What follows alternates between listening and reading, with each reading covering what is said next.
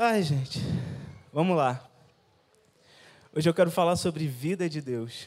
Abra sua Bíblia, por favor, em João, capítulo 1. Vamos ler 3 textos de João.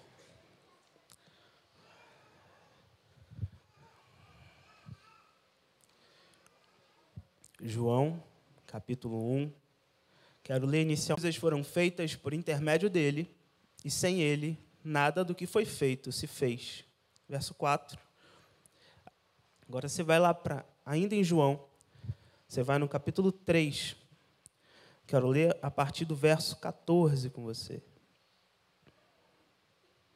João 3, a partir do verso 14. Amém? E do modo por que Moisés levantou a serpente no deserto, assim importa que o Filho do Homem seja levantado, para que todo o que nele crê tenha vida eterna. Porque Deus amou o mundo de tal maneira que deu seu Filho unigênito, para que todo aquele que nele crê não pereça, mas tenha vida eterna. E para fechar, ainda em João, você vai no capítulo 10, versículo 10. João 10, 10. Clássico. Amém? Acharam? Amém? O ladrão vem somente para roubar, matar e destruir. Eu vim para que tenham vida e a tenham em abundância. Feche seus olhos mais uma vez, por favor. Meu Pai, eu quero te louvar pela tua santa palavra. O Senhor é bom, o Senhor sempre esteve no controle, o Senhor tem um senso de humor extraordinário quando faz as coisas e escolhe os dias e o tempo para que as coisas sejam pregadas. Amanhecemos com uma notícia de morte e o Senhor quer que a gente feche a nossa noite falando sobre vida. E só o Senhor sabe por que quer fazer isso. O que eu te peço é abra nossas mentes e os nossos corações para entender o mistério que o Senhor tem nisso. Enquanto uns morrem, outros nascem, mas o que permanece é o teu amor por nós, é a tua mão poderosa, é o teu poder. O que permanece é o Senhor. E nós te louvamos por isso, meu Pai. Amém. Ai, cara, acho que hoje eu estou nervosinho. Hoje é uma palavra bem importante para mim.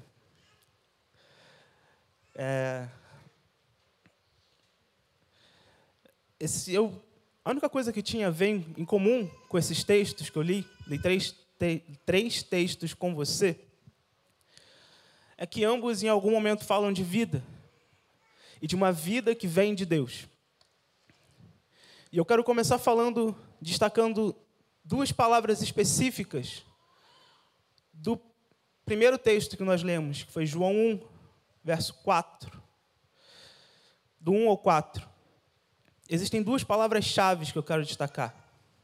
A primeira é logos, que é quando João se refere ao verbo. Do grego, essa palavra significa a palavra escrita ou falada. A palavra que dá vida, logos, Cristo. Cristo sempre existiu. Por mais que a gente tenha ali um período dele como homem nessa terra, ele sempre foi ele sempre existiu em excelente e perfeita comunhão na Trindade. Através dele, tudo foi criado. Porque na criação lá estava Cristo como verbo. E o verbo se fez carne, se entregou numa cruz por nós. E esse texto traz algo muito profundo, porque diz, e a vida estava com ele. O Logos, o verbo, trouxe a vida. E é o original dessa palavra vida que eu quero destacar hoje. No grego, a palavra usada para vida é zoé. Que a gente deu uma abrasileirada e virou zoe. E zoe significa vida de Deus. E hoje eu quero falar de zoe com vocês. Hoje eu quero falar do que Deus tem me ensinado sobre a vida de Deus. Hoje eu quero falar da coisa mais sensacional do caráter de Deus, que é o Deus criador. Que cria porque ama, simplesmente. Zoe. Logos e Zoe. O verbo que traz vida. E não é uma vida qualquer. Não é uma vida comum. Não é uma vida simples. Não é a vida que a gente vive. Porque se é o Logos que detém vida, e o Logos é o Filho de Deus, essa vida não pode ser comum. Essa vida não pode ser normal, medíocre como a nossa. A vida de Deus tem que ser diferente, cara. A vida que vem dele tem que ser diferente. Não pode ser igual o que a gente vive no nosso cotidiano.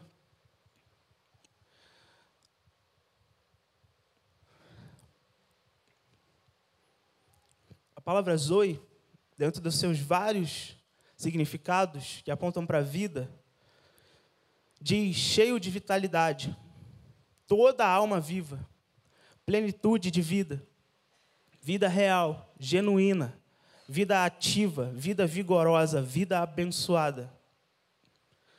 Isso é Zoe de Deus. E é Zoe que o Senhor quer sobre nós. Só que a gente tem que entender alguns pontos de Zoe. Quantos querem a vida de Deus? Quantos querem viver essa Zoe sobre a vida de vocês? Uma vida diferente. Uma vida que rompe as barreiras do normal, do tradicional, do padrão. Uma vida que vem dele, Deus. Vocês querem essa vida? Então vocês têm que entender algumas coisas sobre Zoe. Porque Zoe, a vida de Deus, ela só existe em determinados pontos, em determinadas circunstâncias. E a primeira coisa que eu quero destacar é que só existe Zoe, só existe vida de Deus no Logos, no Filho de Deus. O primeiro ponto, e já é um dos mais cruciais. Quer vida de Deus? Saiba que a vida de Deus só é acessada através do Filho de Deus. Ponto. Se não tem o Filho, não tem a vida que vem do Pai. É simples assim.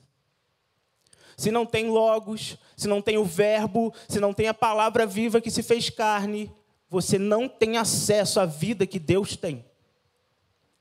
Não tem. Então pare de se enganar, pare de se iludir.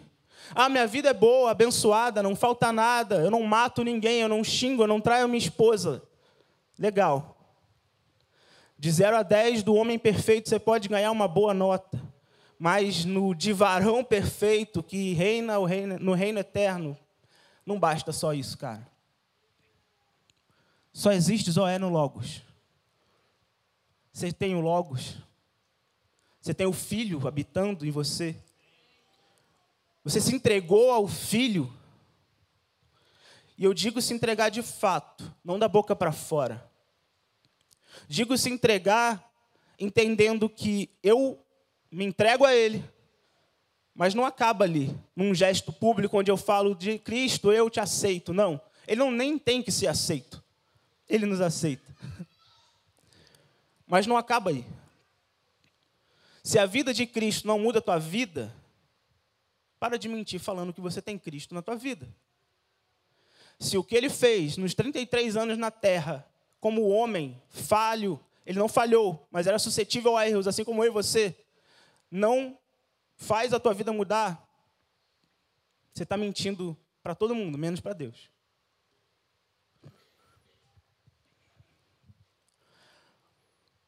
Zoe é uma vida que pertence a Deus. Sempre foi dele, é dele, vai ser para sempre dele. É gerada através do Filho, que veio à terra, se entregou por nós, morreu na cruz, ressuscitou, venceu a morte, e hoje está lá aguardando, preparando as moradas eternas para eu e você. Só que, como essa vida sempre existiu, Já que estamos falando de um Deus que sempre existiu, Deus é eterno, amém? Isso não significa que só Ele vai viver para sempre, como Ele sempre viveu. A gente tem uma mania de ver a eternidade só do nosso ponto para frente. Mas a eternidade também é do nosso ponto para trás. Se é eterno, sempre existiu, mesmo antes de nós. E se essa vida sempre existiu, porque a gente tem na nossa mente que tudo que a gente faz para o reino de Deus é só para a eternidade, é só para quando a nossa vida aqui acaba. Na hora da gente começar a matar o nosso discurso de que eu estou salvo, agora aguardo o meu Cristo me levar. Deixa de ser covarde. A Zoe, a vida de Deus é para agora, é para esse tempo, é para esse instante, é para esse momento. A vida eterna do salvo começa aqui. A gente tem que parar de ignorar isso. Eu recebi a vida eterna, aleluia. Então comece a viver a vida eterna aqui. E como é essa vida eterna? Uma vida que vive os padrões de um reino eterno, de um reino de Deus. Mas a vida eterna não tem nos mudado. A Zoe de Deus não tem nos transformado. A gente só olha como algo que virá. Mas, cara, ele já veio. Cristo veio, a vida estava com ele já veio, ele pisou nessa terra. A vida está aí disponível para quem quiser acessar. O véu foi rasgado. Você quer acessar essa vida? Você tem coragem de acessar essa vida?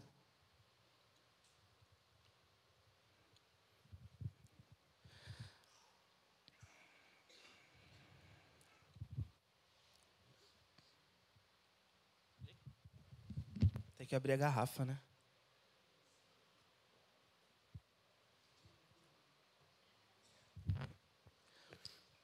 E tem uma parte que a gente não gosta muito da vida de Deus. Vida de Deus, Zoe, ela só existe dentro de algo chamado koinonia, que é a comunhão. É impossível viver a vida de Deus fora da comunhão. Ah, eu amo Deus, mas a igreja, o fã-clube está atrapalhando. Beleza, mano, mas a gente orou aqui no início. Felipe muito bem orou. Se eu estou imitando a Cristo, eu vou imitar aquele que fez força para estar com o pior da sociedade. Vida de Deus só existe em comunhão. Ah, eu leio a Bíblia lá em casa, eu vejo a palavra no YouTube, eu vou na igreja aos domingos, eu sou crente. Não, você é um mentiroso, mano. Você é um falso, hipócrita. Vida de Deus é vivida em comunhão. Se não tem vida na vida, se não tem olho no olho, se não tem confessar para o irmão, orar junto, você não tem noção do que é o reino de Deus. Você não tem noção do que é a vida que vem de Deus. Ah, mas eu não tenho tempo. Ah, mano, melhor se arrumar. Não tenho tempo, eu trabalho muito. Cara, dá teu jeito, velho. Quem é o teu Deus? Tu só vive para o trabalho, talvez teu trabalho te garanta uma eternidade melhor aí, sei lá. Vida de Deus exige comunhão. Entenda uma coisa, koinonia é muito mais do que eclésia. Eclésia aponta para a igreja, reunião, assembleia, isso é bênção também. Mas só isso não basta. Tem que ter comunhão. Não basta só você vir aqui, sentar, domingo, olhar para o irmão do seu lado, repetir o que a gente fala para você falar, orar com ele. Tem que ter mais. É de segunda a segunda. Koinonia é de segunda a segunda. Vida de Deus, Zoe de Deus, se manifesta de segunda a segunda. E, cara, o texto que Felipe usou para pauta de oração, Atos 2, 42, é um texto, para mim e para a Willa, muito importante. Quem fez curso de noivos e casamento ancorado sabe que eu e a Willa fizemos uma confissão de fé do nosso casamento. E o texto base da nossa confissão de fé do casamento. O que é uma confissão de fé? Meu casamento tem como propósito aquilo ali. É Atos 2, do 42 ao 47. Perseveravam unânimes na doutrina dos profetas, no partir do pão, na oração. Iam de casa em casa, compartilhando os bens, comendo junto, orando. Essa é a confissão de fé do meu casamento com a Willa. Isso tinha que ser a vida da igreja cotidiana. Se você olhar para os irmãos à sua volta E esse é um exercício melhor só para os membros. Você que é membro, olha para os irmãos à sua volta aí. Na casa de quantos desses você já entrou? Na casa de quantos desses você já tomou um café? Com quantos desses você já orou? De quantos desses você lembra no teu devocional, num período de intercessão? Está faltando vida na vida. E a gente reclama que o pastor não tem tempo, cara. Para de reclamar que o pastor não tem tempo. Sai da tua casa, vai na casa do irmão, se confessa um com o outro. Ah, mas se fizer fofoca, se ficar olhando torto. Não vai, velho. Não vai. Vamos viver igreja, mano. Vamos viver coinonia de fato. Vamos viver comunhão de fato. Porque é aí que a vida se manifesta. Ah, eu estou desanimado. Estou esfriando na fé. Claro, você é uma brasa longe da fogueira. Vai apagar. Tem fogo na comunhão, mano. Tem fogo. A chama não se apaga enquanto há comunhão. Você está morrendo porque quer. Está morrendo sozinho porque é mimado demais para pedir ajuda para alguém que não tem um PR antes do nome. Então deixa de ser filhinho mimado de Deus. Olha para o irmão que está do teu lado e fala, eu posso ir na tua casa essa semana? Eu preciso falar, eu preciso confessar, eu preciso conversar. A gente tem leme em um monte de bairro, reunião de homem, papo de mulher, sala de oração. Mas não, você é a pedra preciosa da coroa de Cristo e só pode falar com o pastor. Se enxerga, né, mano? Você e eu somos igualmente nada. Então, sai do teu trono e vem para a comunhão.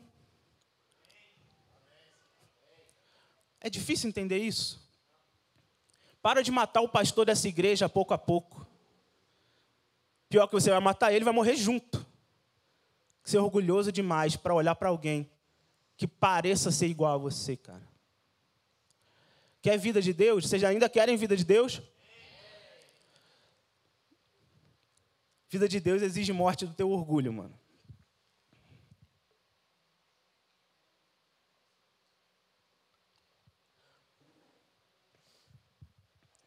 Uma outra coisa.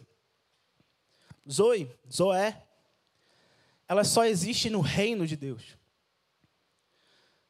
Para você ter acesso a essa vida, você tem que viver o reino dele.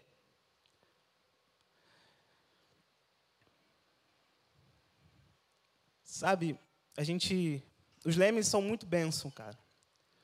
A gente viveu, há um tempo atrás, umas lições que falavam sobre Trindade.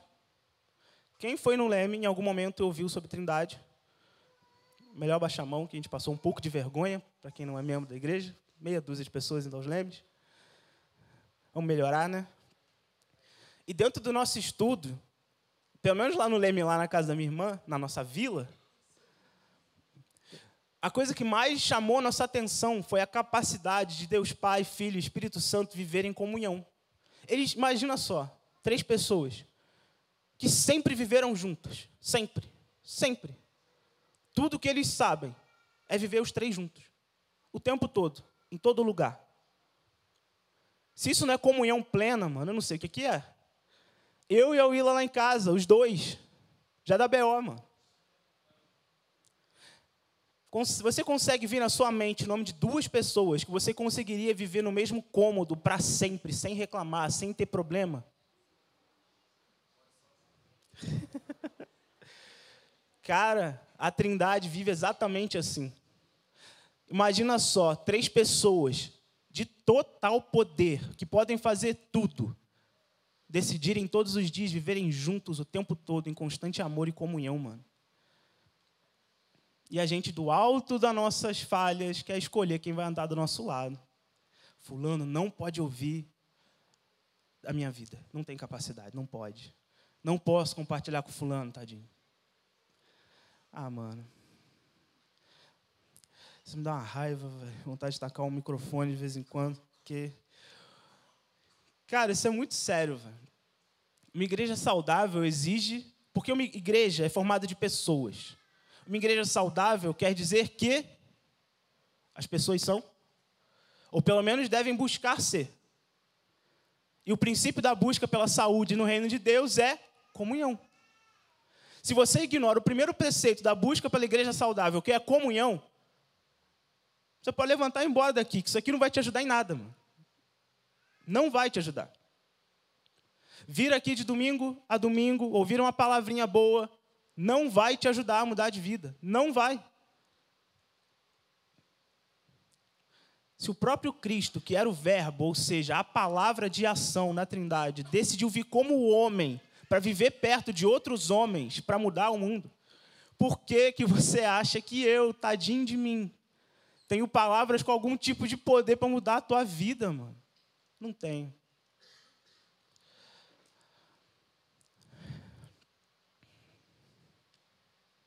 Zoe é para todo aquele que crê.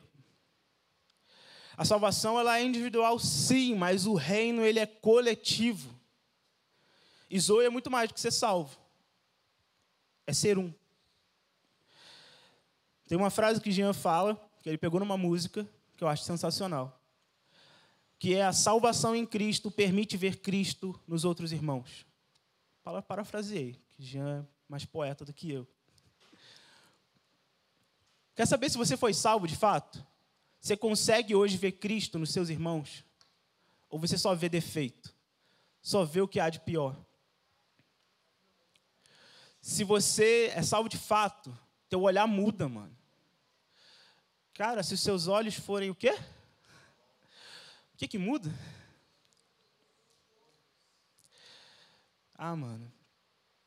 Então, a salvação, ela se manifesta através da mudança do teu olhar. E isso é vida de Deus. Eu olho para o meu irmão e não vejo mais os pecados dele, eu vejo Cristo nele.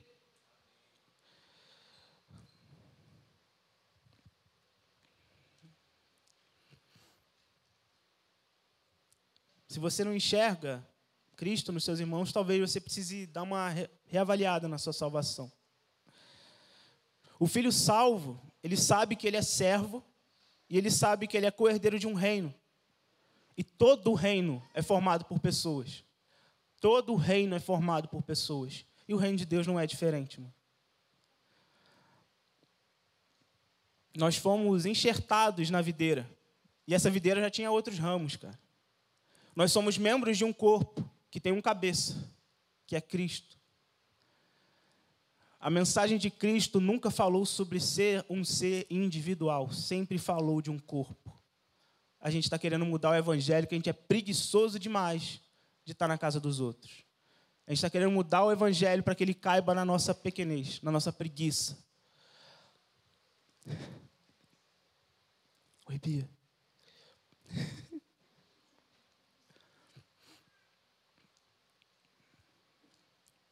Abre a tua Bíblia aí, em Mateus, capítulo 13, por obséquio.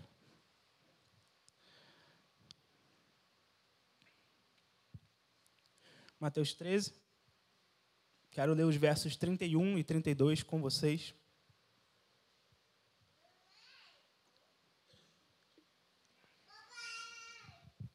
Tá, você está falando aí que o reino é formado por pessoas, que a vida de Deus só existe no reino. Mas o que é o reino? Eu vou falar o que Cristo fala ser o reino. Outra parábola lhes propôs, dizendo: o reino dos céus, é isso que está escrito na tua Bíblia, o reino. Ele é semelhante ao quê? Um grão de mostarda que um homem tomou e plantou no seu campo, o qual é, na verdade, a menor de todas as sementes, e crescida é maior do que as hortaliças e se faz árvore, de modo que as aves do céu vêm aninhar-se nos seus ramos. Se perguntar para Cristo, é o próprio Cristo falando: o que é o reino de Deus? Um grão de mostarda. Por quê? A menor das sementes. Mas quando semeada, ela gera algo grande, capaz de acolher aquele que busca a sombra. Mano. Isso é o reino de Deus. O reino de Deus, deixa eu explicar para você, mano. O reino de Deus, ele é formado e forjado por coisas pequenas, mano. A gente quer ser reino só no que é grande. A gente quer ser reino no que a gente diz que vai mudar a história. É fácil falar que quer ser reino orando por um grande avivamento que vai salvar uma nação. Difícil é ser reino tendo um bom caráter. Saindo da pornografia, parando de xingar teus filhos, parando de desmerecer teu chefe. Ser reino no grande, todo mundo quer. Todo mundo quer avivamento. Mas ninguém quer ser a semente do avivamento. Ninguém quer matar a própria carne, forjar o caráter de acordo com o de Cristo para ser essa semente. O que é reino de Deus? Pequenas coisas que formam algo que é eterno, mano. Pequenas palavras, pequenas atitudes, pequenos gestos. A gente só quer ser reino no que é grande, mano. Isso está errado. A gente quer salvar o presidente da República, mas ignora o irmão que passa fome na nossa cidade. A gente quer salvar as nações e ignora que o vizinho está batendo na esposa todo dia e você não faz nada. A gente quer salvar a Europa, mas nunca foi no salaquinho. Deixa de ser hipócrita, mano. O reino é de coisas pequenas, cara. O reino é quando alguém vira para você de fato e fala, como você está? Mas com a intenção de ouvir a tua resposta. O reino é quando alguém vai e te abraça de fato, sem falar nada. O reino é quando o abraço é mais importante que a profetada, sabe? O reino é quando o comer junto é mais importante do que só estar falando, Deus, Jesus te ama. Cara, a gente sabe. Vamos lá em casa, ver como é que está a minha situação? Vamos trocar uma ideia? Vamos sentar à mesa? Isso é reino, cara. O reino se manifesta e, cara, sabe o que é lindo? Em Emaús, aquele casal, aqueles dois homens, eu não posso falar que é um casal, mas deveria ser. Mas aqueles dois que caminhavam, faziam aquela caminhada, estavam caminhando com Cristo, eles não sabiam, eles não conseguiam ver que era Cristo. Mas em que momento os olhos foram abertos para que eles pudessem contemplar o reino e ver a glória de Cristo? Mesa e partir do pão. Mano, isso é muito profundo, cara. A primeira aparição do Cristo reencarnado para outras pessoas distante de onde ele estava. Sentado à mesa, partindo do pão. E quando o irmão chega para você e te pede ajuda, você fala, eu vou orar por você. Orar é bênção, continue orando. Vai na casa dele. Manda uma mensagem, pergunta se está tudo bem.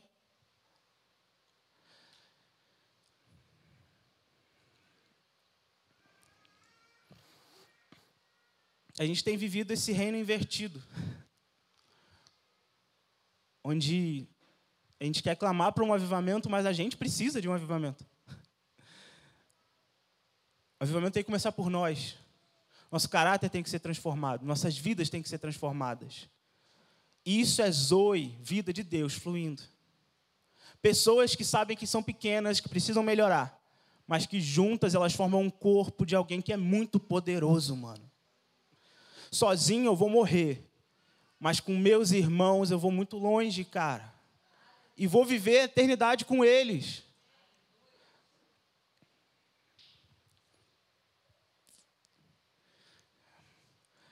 Cara, o avivamento não vai vir sobre uma igreja sem caráter. O avivamento não vai vir sobre uma igreja egoísta. E o B.O. é que a gente está querendo a vida de Deus só para nós. O venha a nós, o vosso reino, a gente interpretou aqui, ó. Aqui. Venha o teu reino sobre a minha denominação. Venha o teu reino sobre a minha família. Cara, não, velho. Deixa de ser egoísta, cara. Pelo amor de Deus. Venha o teu reino sobre nós. Quem somos nós? É você que está aqui pela 1000ª vez. É você que está aqui pela primeira vez. É a pessoa que está passando ali fora e nunca entrou aqui. É a pessoa que você vai encontrar amanhã no trabalho e nunca ouviu falar de Deus. É alguém que você nunca vai encontrar em lugar nenhum. Isso é nós. Isso. O reino é sobre nós, cara. Eu quero que o reino venha sobre meus irmãos também. Eu quero que o reino venha sobre aqueles que me ofendem e me diminuem. Eu quero que o reino venha sobre aqueles que me fizeram mal. Eu quero que Zoe, que a vida de Deus seja derramada sobre eles também. Igreja, vamos largar o egoísmo. Amém? Eu quero ler com vocês as palavras de um sábio, cara. Ele estava aconselhando uma princesa, esse sábio. E ele disse o seguinte: o ódio, ele não deve ser semeado. Era isso que nossos bravos heróis queriam nos ensinar. Uma pequena semente floresceu em seu coração. E no dia em que todos compartilharem da sua forma de pensar, será o dia em que não haverá mais brigas e conflitos. Eu não vejo os seus anos de sofrimento como tendo sido em vão. Você lutou com bravura para proteger essa pequenina semente. Forte isso, né, mano? Sabe quem falou isso? Jimbe. Aconselhando a princesa Shirahoshi. No episódio 554 da 7ª temporada de One Piece.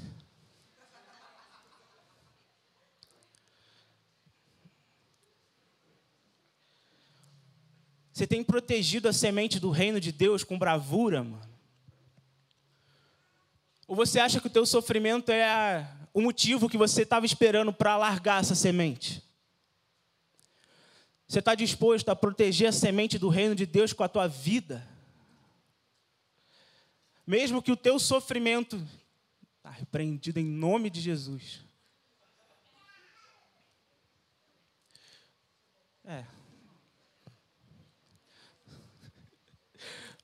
Beber água, para dar um tempo para ele ir embora.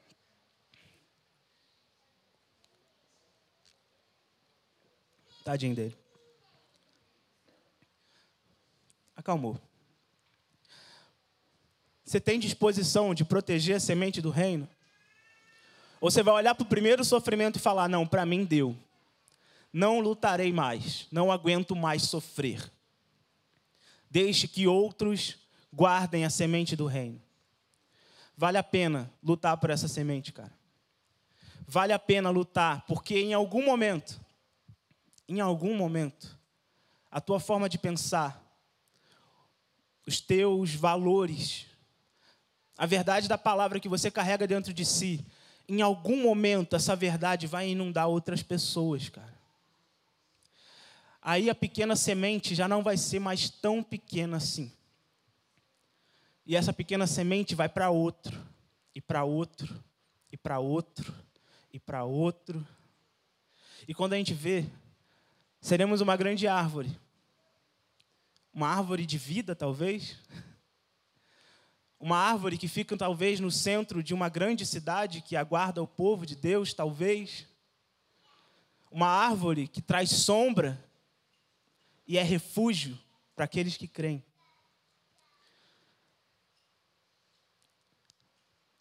Irmãos, guardem com bravura a semente do reino de Deus, cara.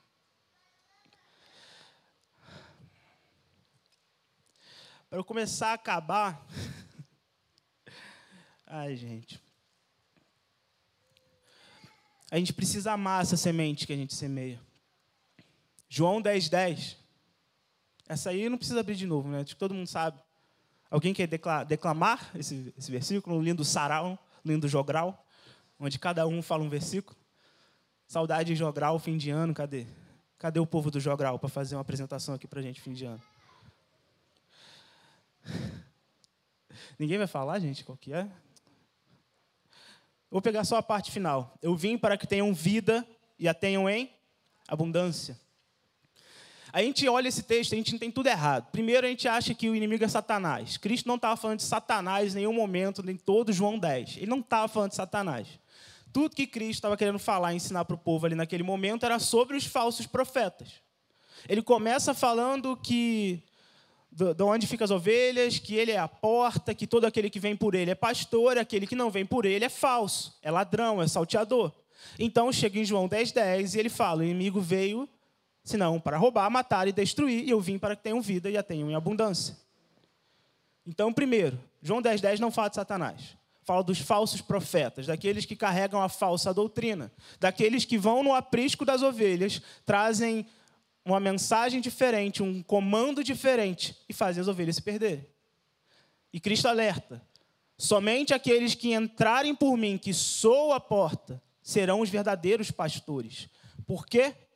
Porque Ele é o caminho, a verdade e a vida. E ninguém vai ao Pai a não ser por Ele.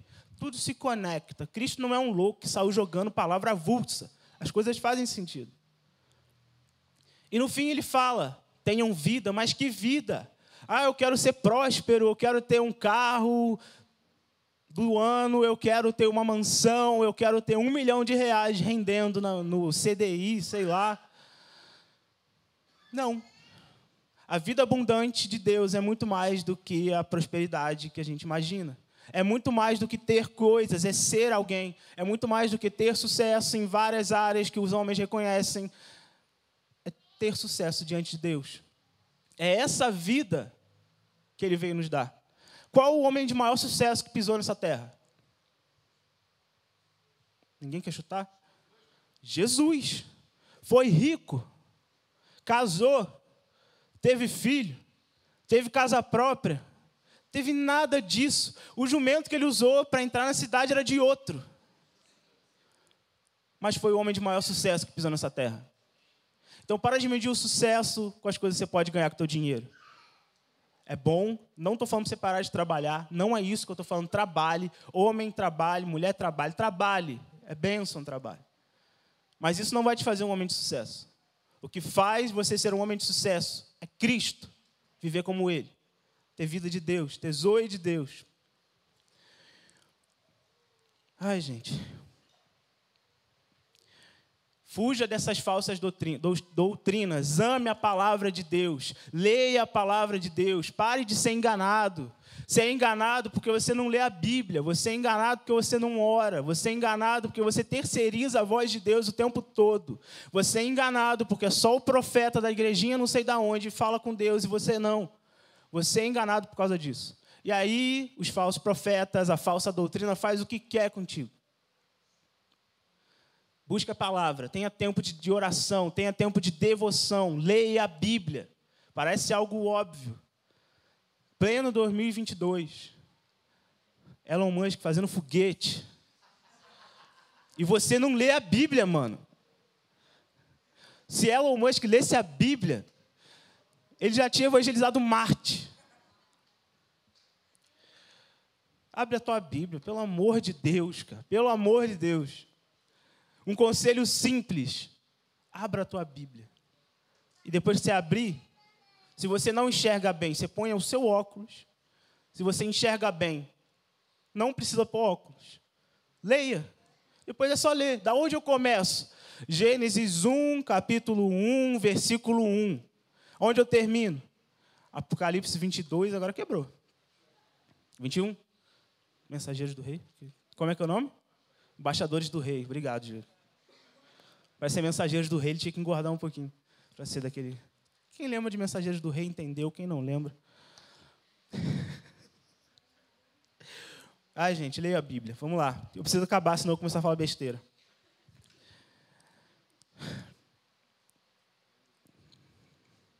Em Gênesis 2, 7,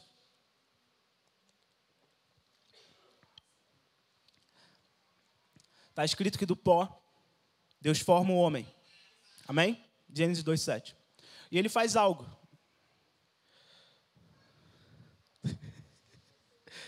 E agora, se pisar, vai ter alguém que vai falar direito dos animais.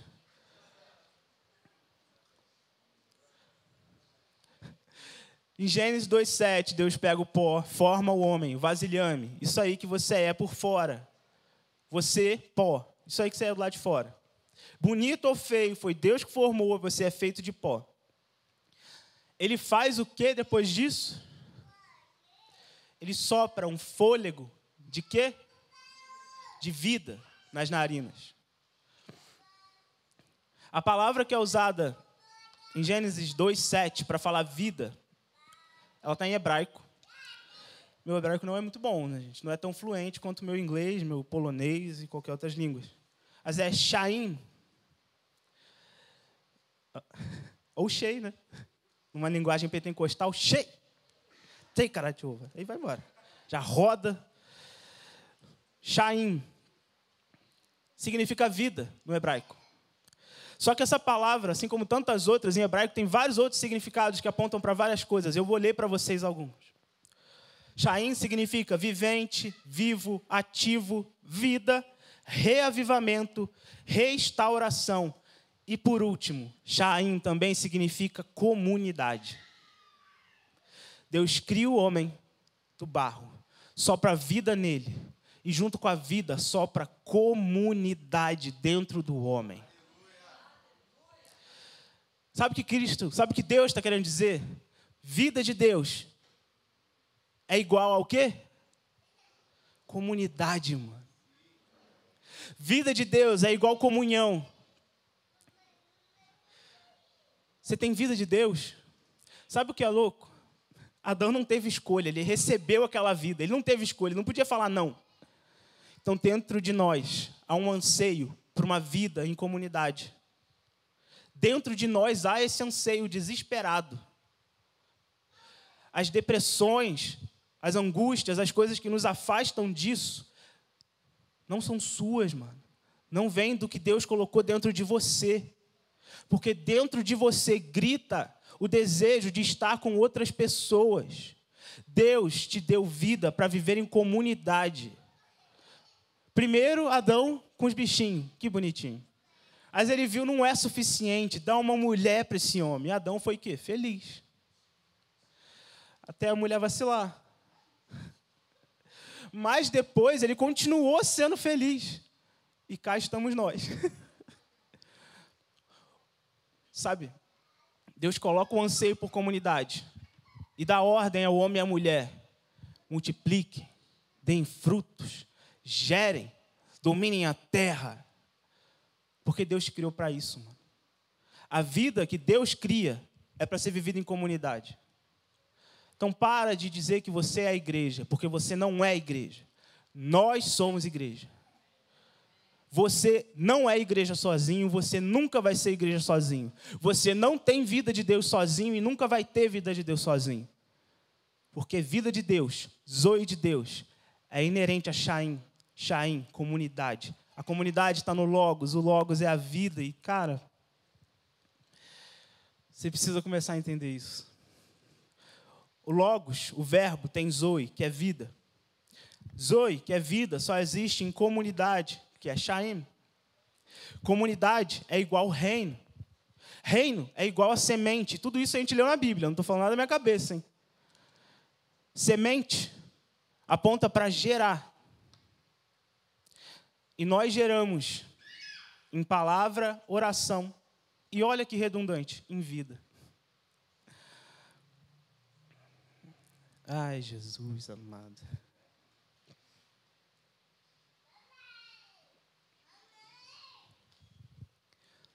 A última vez que eu preguei aqui na igreja foi em setembro. E foi numa situação como essa. Nosso pastor tirou alguns dias de merecido descanso. Nosso pastor merece descanso. Amém?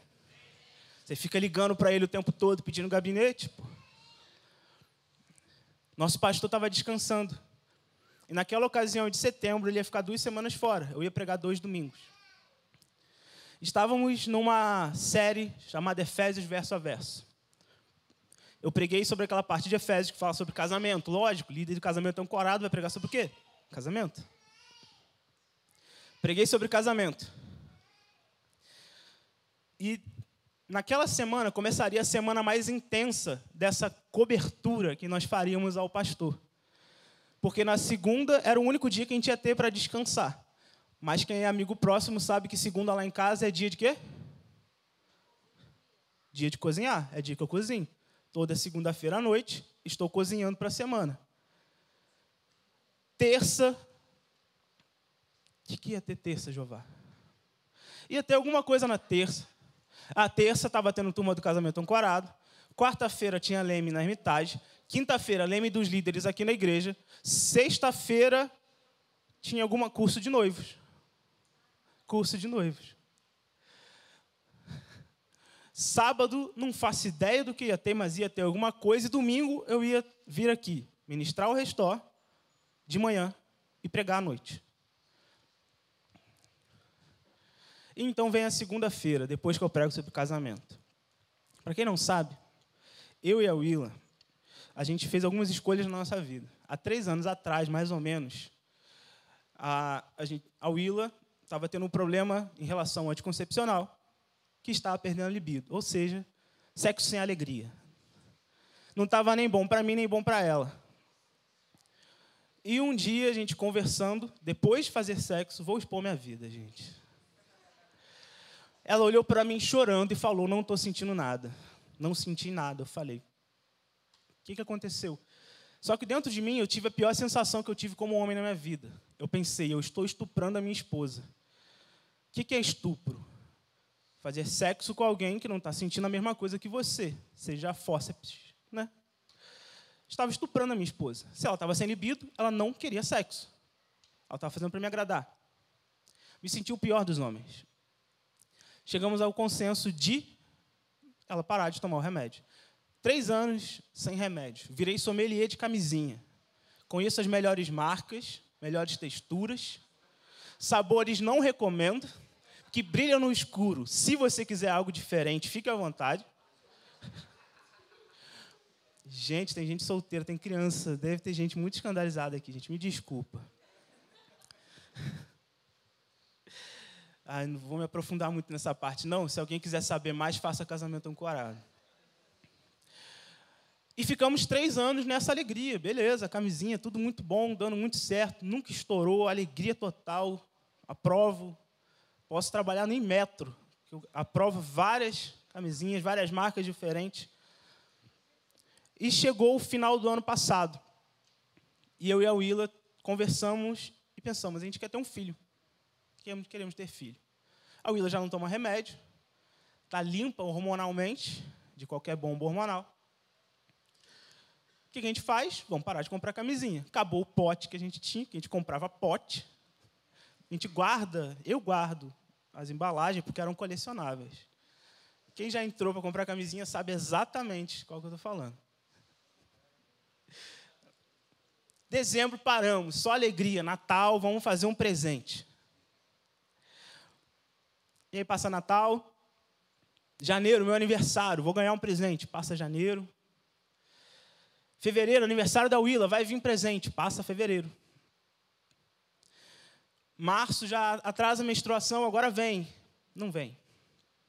Abril, maio, atrasa mais uma vez, agora vem. Não vem. Eu não sou um cara muito ansioso, não sou mesmo. Quem me conhece sabe que eu sou um cara muito nem aí para quase nada, não me preocupo com muita coisa. Mas quem me conhece também sabe que eu me frustro muito quando as coisas saem do meu controle. E eu sempre tive muita certeza. Eu e a Willa vai ser rápido. No dia que tiver sem remédio, sem camisinha, eu vou falar ui, ela falou ai, nasceu a criança. Eu tinha convicção disso. Só que o tempo foi passando, isso não foi acontecendo, mano. E eu já comecei a entrar numa noia, porque eu pensei, agora eu tenho que fazer alguns exames, né, mano? Fazer exame, vou ver qual que é. Eu falei, Willa, faz primeiro. Você tem plano de saúde, você faz primeiro, o plano cobre. Depois eu vou fazer.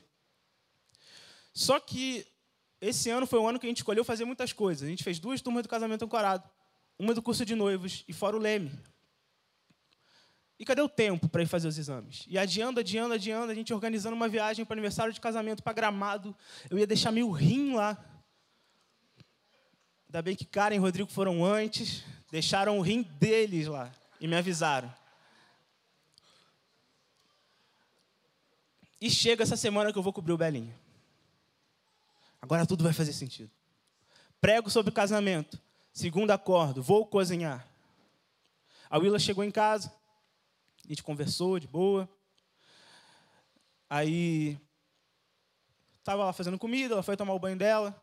A Willa já tinha um estoque quase de testes de gravidez da NIDS, que parece aquelas coisinhas que pega o sangue para medir glicose.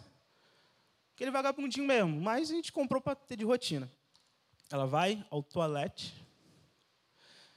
faz o teste, vai tomar um banho, volta do banho. Nem entrou, antes de entrar no banho, ela olha de novo. Aconteceu algo diferente naquele teste. Ela olha o teste de novo, aconteceu algo diferente, ela vai tomar banho, ela chora, ela ora. Ela sai do banho, ela não me conta. Estou ali cozinhando, fazendo, sei lá, uma carne moída, o que eu estava fazendo. A gente senta, a gente come, a gente ri, a gente fala de um monte de coisa. Aí, vamos para a cama? Vamos para a cama. Estou ali, desligando a TV. Aí ela sai do banheiro. Já balangando as beiças dela. Falando igual a Araci, estava falando aqui. Eu tenho algo para te mostrar. Ela tira um negócio do bolso, faz assim para mim. Aí eu falei, tá, você tem que me falar o que você está me mostrando. Eu não sou idiota, né? Eu não fiz essa pergunta porque eu não sabia o que estava acontecendo. Mas é porque na minha cabeça eu já estava tão irritado da gente não conseguir que eu pensei. A Willa fez o teste porque estava atrasada a menstruação dela. Não está grávida de novo e ela está chorando porque ela está achando que ela está com algum problema. Foi a primeira coisa que me veio à cabeça. Aí ela fala, balangando de bem, estou grávida. O quê? Estou grávida. Queria fazer uma surpresa, mas não consigo. A gente senta, se abraça, chora, aquela alegria toda. E no outro dia a gente não podia contar para ninguém. E, cara, a gente passou aquela semana inteira vivendo muita coisa, com uma notícia e com uma preocupação.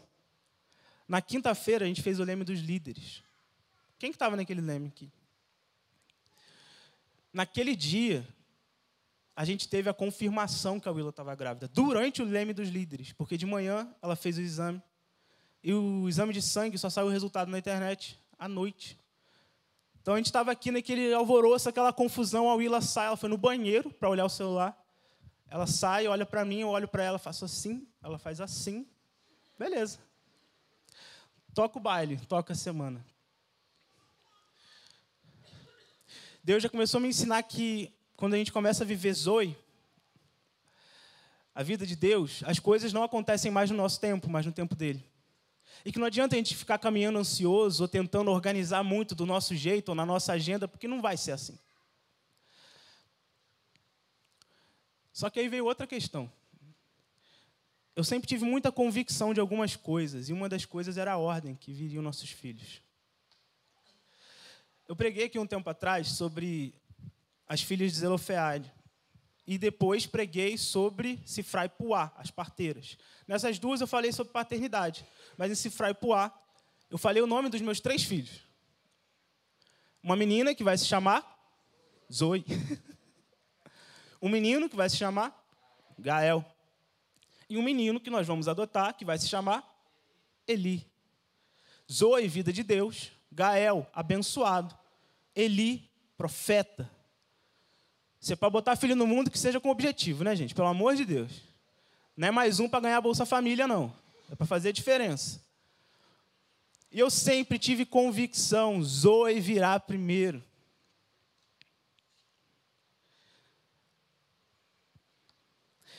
E é interessante que a gente passou um tempo orando. Enquanto a Willa falava, não fala, vai que não é a Zoe. Eu falava, não, eu chamo no feminino porque eu não falo bebê, eu falo a criança.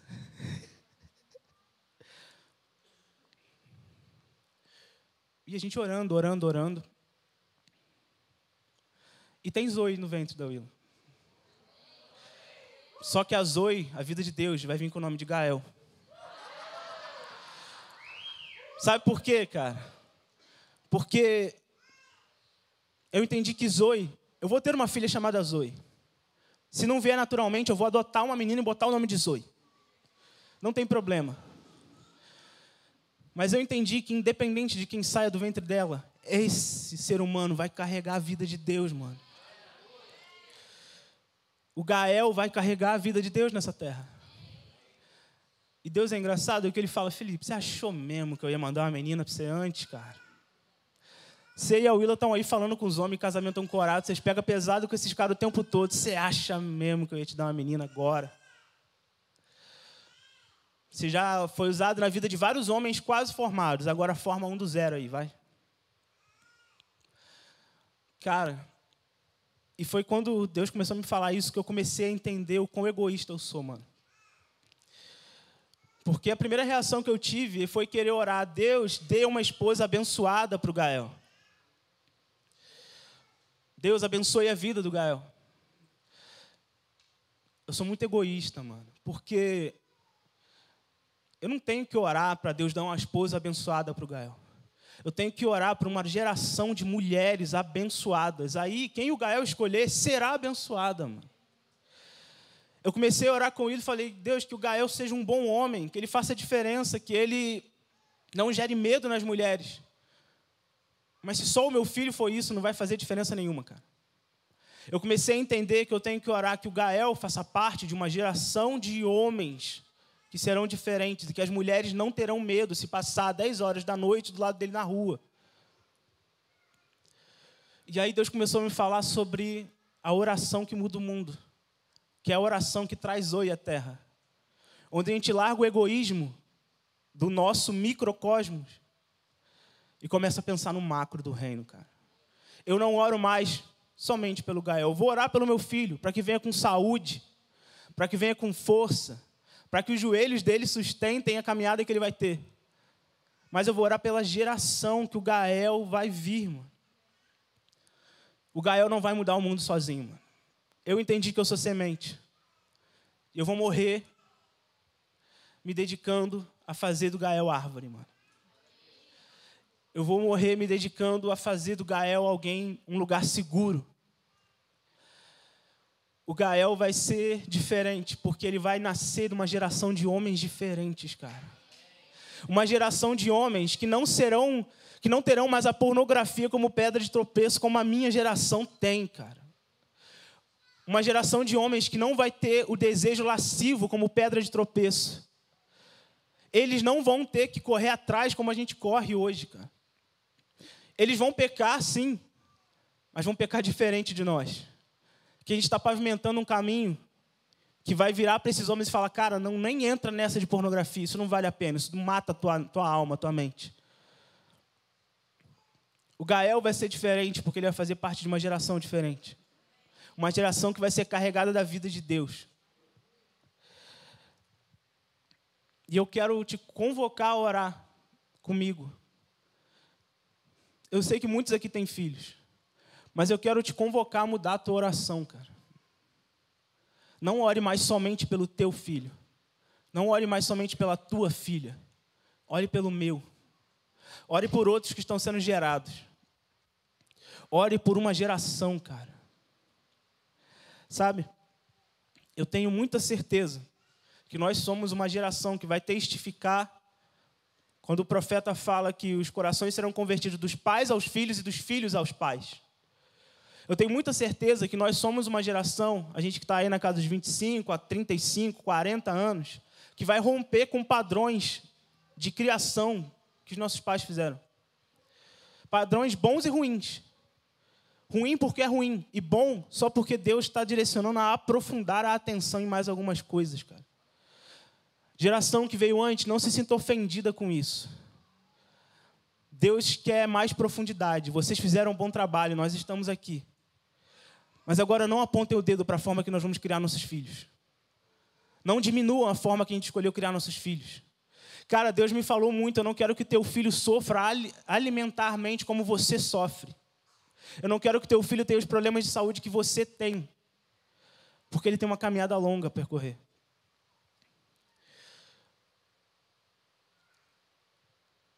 É isso que a igreja tem que fazer. Igreja, você quer Zoe, assim como eu quero? Então ore por essa vida, mas por uma geração. Eu posso contar com vocês para orar por isso? Então eu queria chamar o Ministério de Louvor, não sei o que vocês vão fazer, não sei o que vocês vão tocar, não sei o que vocês querem fazer. E eu queria orar.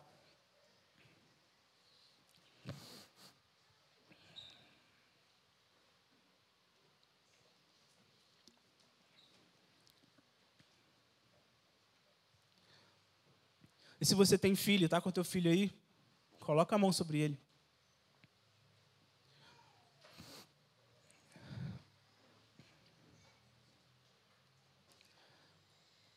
Se você está gerando um bebê, coloque a mão sobre o seu ventre.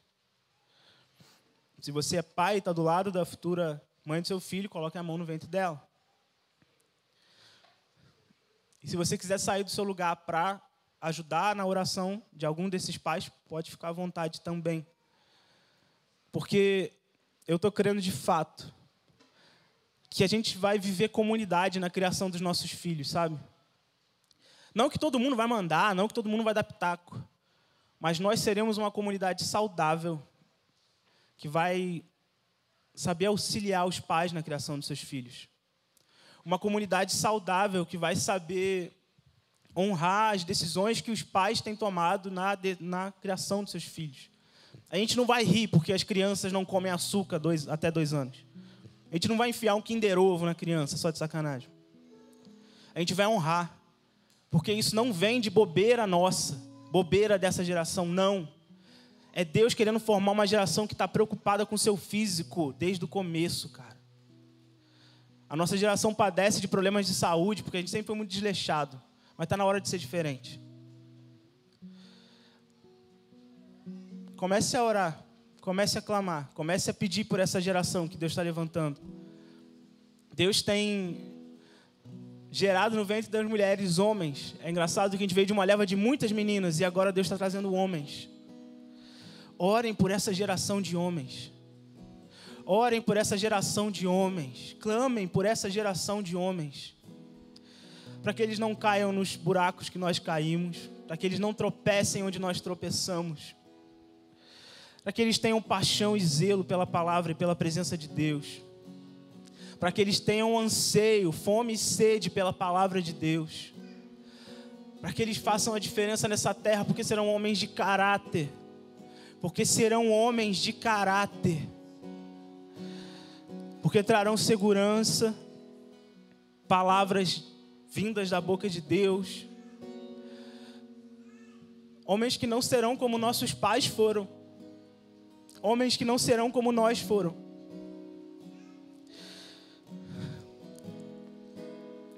Se você está sentado no teu lugar e pensa, eu não tenho como orar por isso, porque eu tive um mau pai. Ou eu tive um problema, eu não me sinto filho de ninguém. Você tem um pai sim, cara. Você tem um pai sim. Você tem um pai.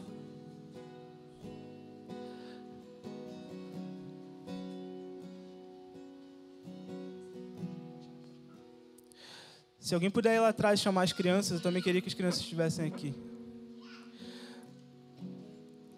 Deus, venha com teu bálsamo e a tua paternidade sobre aqueles que se sentem feridos na área de paternidade, Pai. Aqueles que têm medo de gerar, porque têm medo de ser maus pais. Venha sobre aquelas mulheres que têm medo de gerar, porque têm medo de ser mais mães. Venha sobre aqueles que foram feridos na área da paternidade, abusados, traídos, feridos por seus pais. Deus tem prazer em gerar bons homens através daqueles que se sentem feridos, sabe? Paternidade também nunca foi muito fácil para mim, não.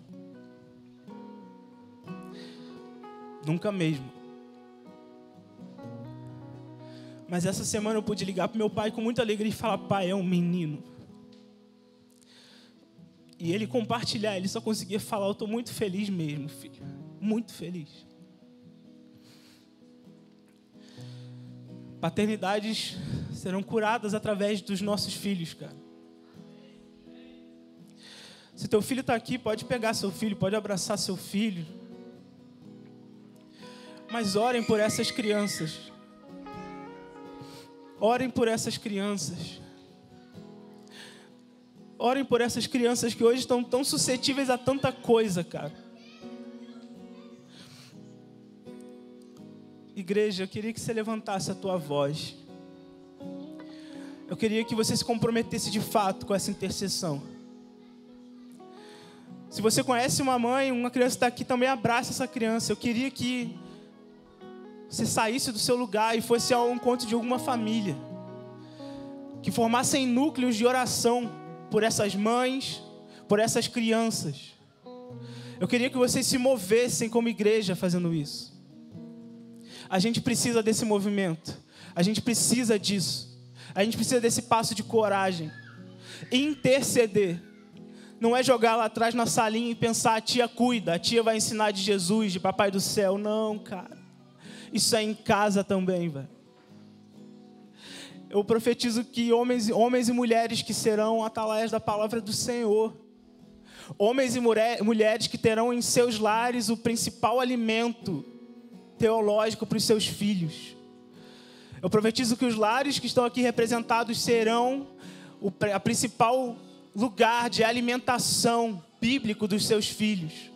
Homens e mulheres que se dedicarão à palavra dia e noite, à oração, à intercessão.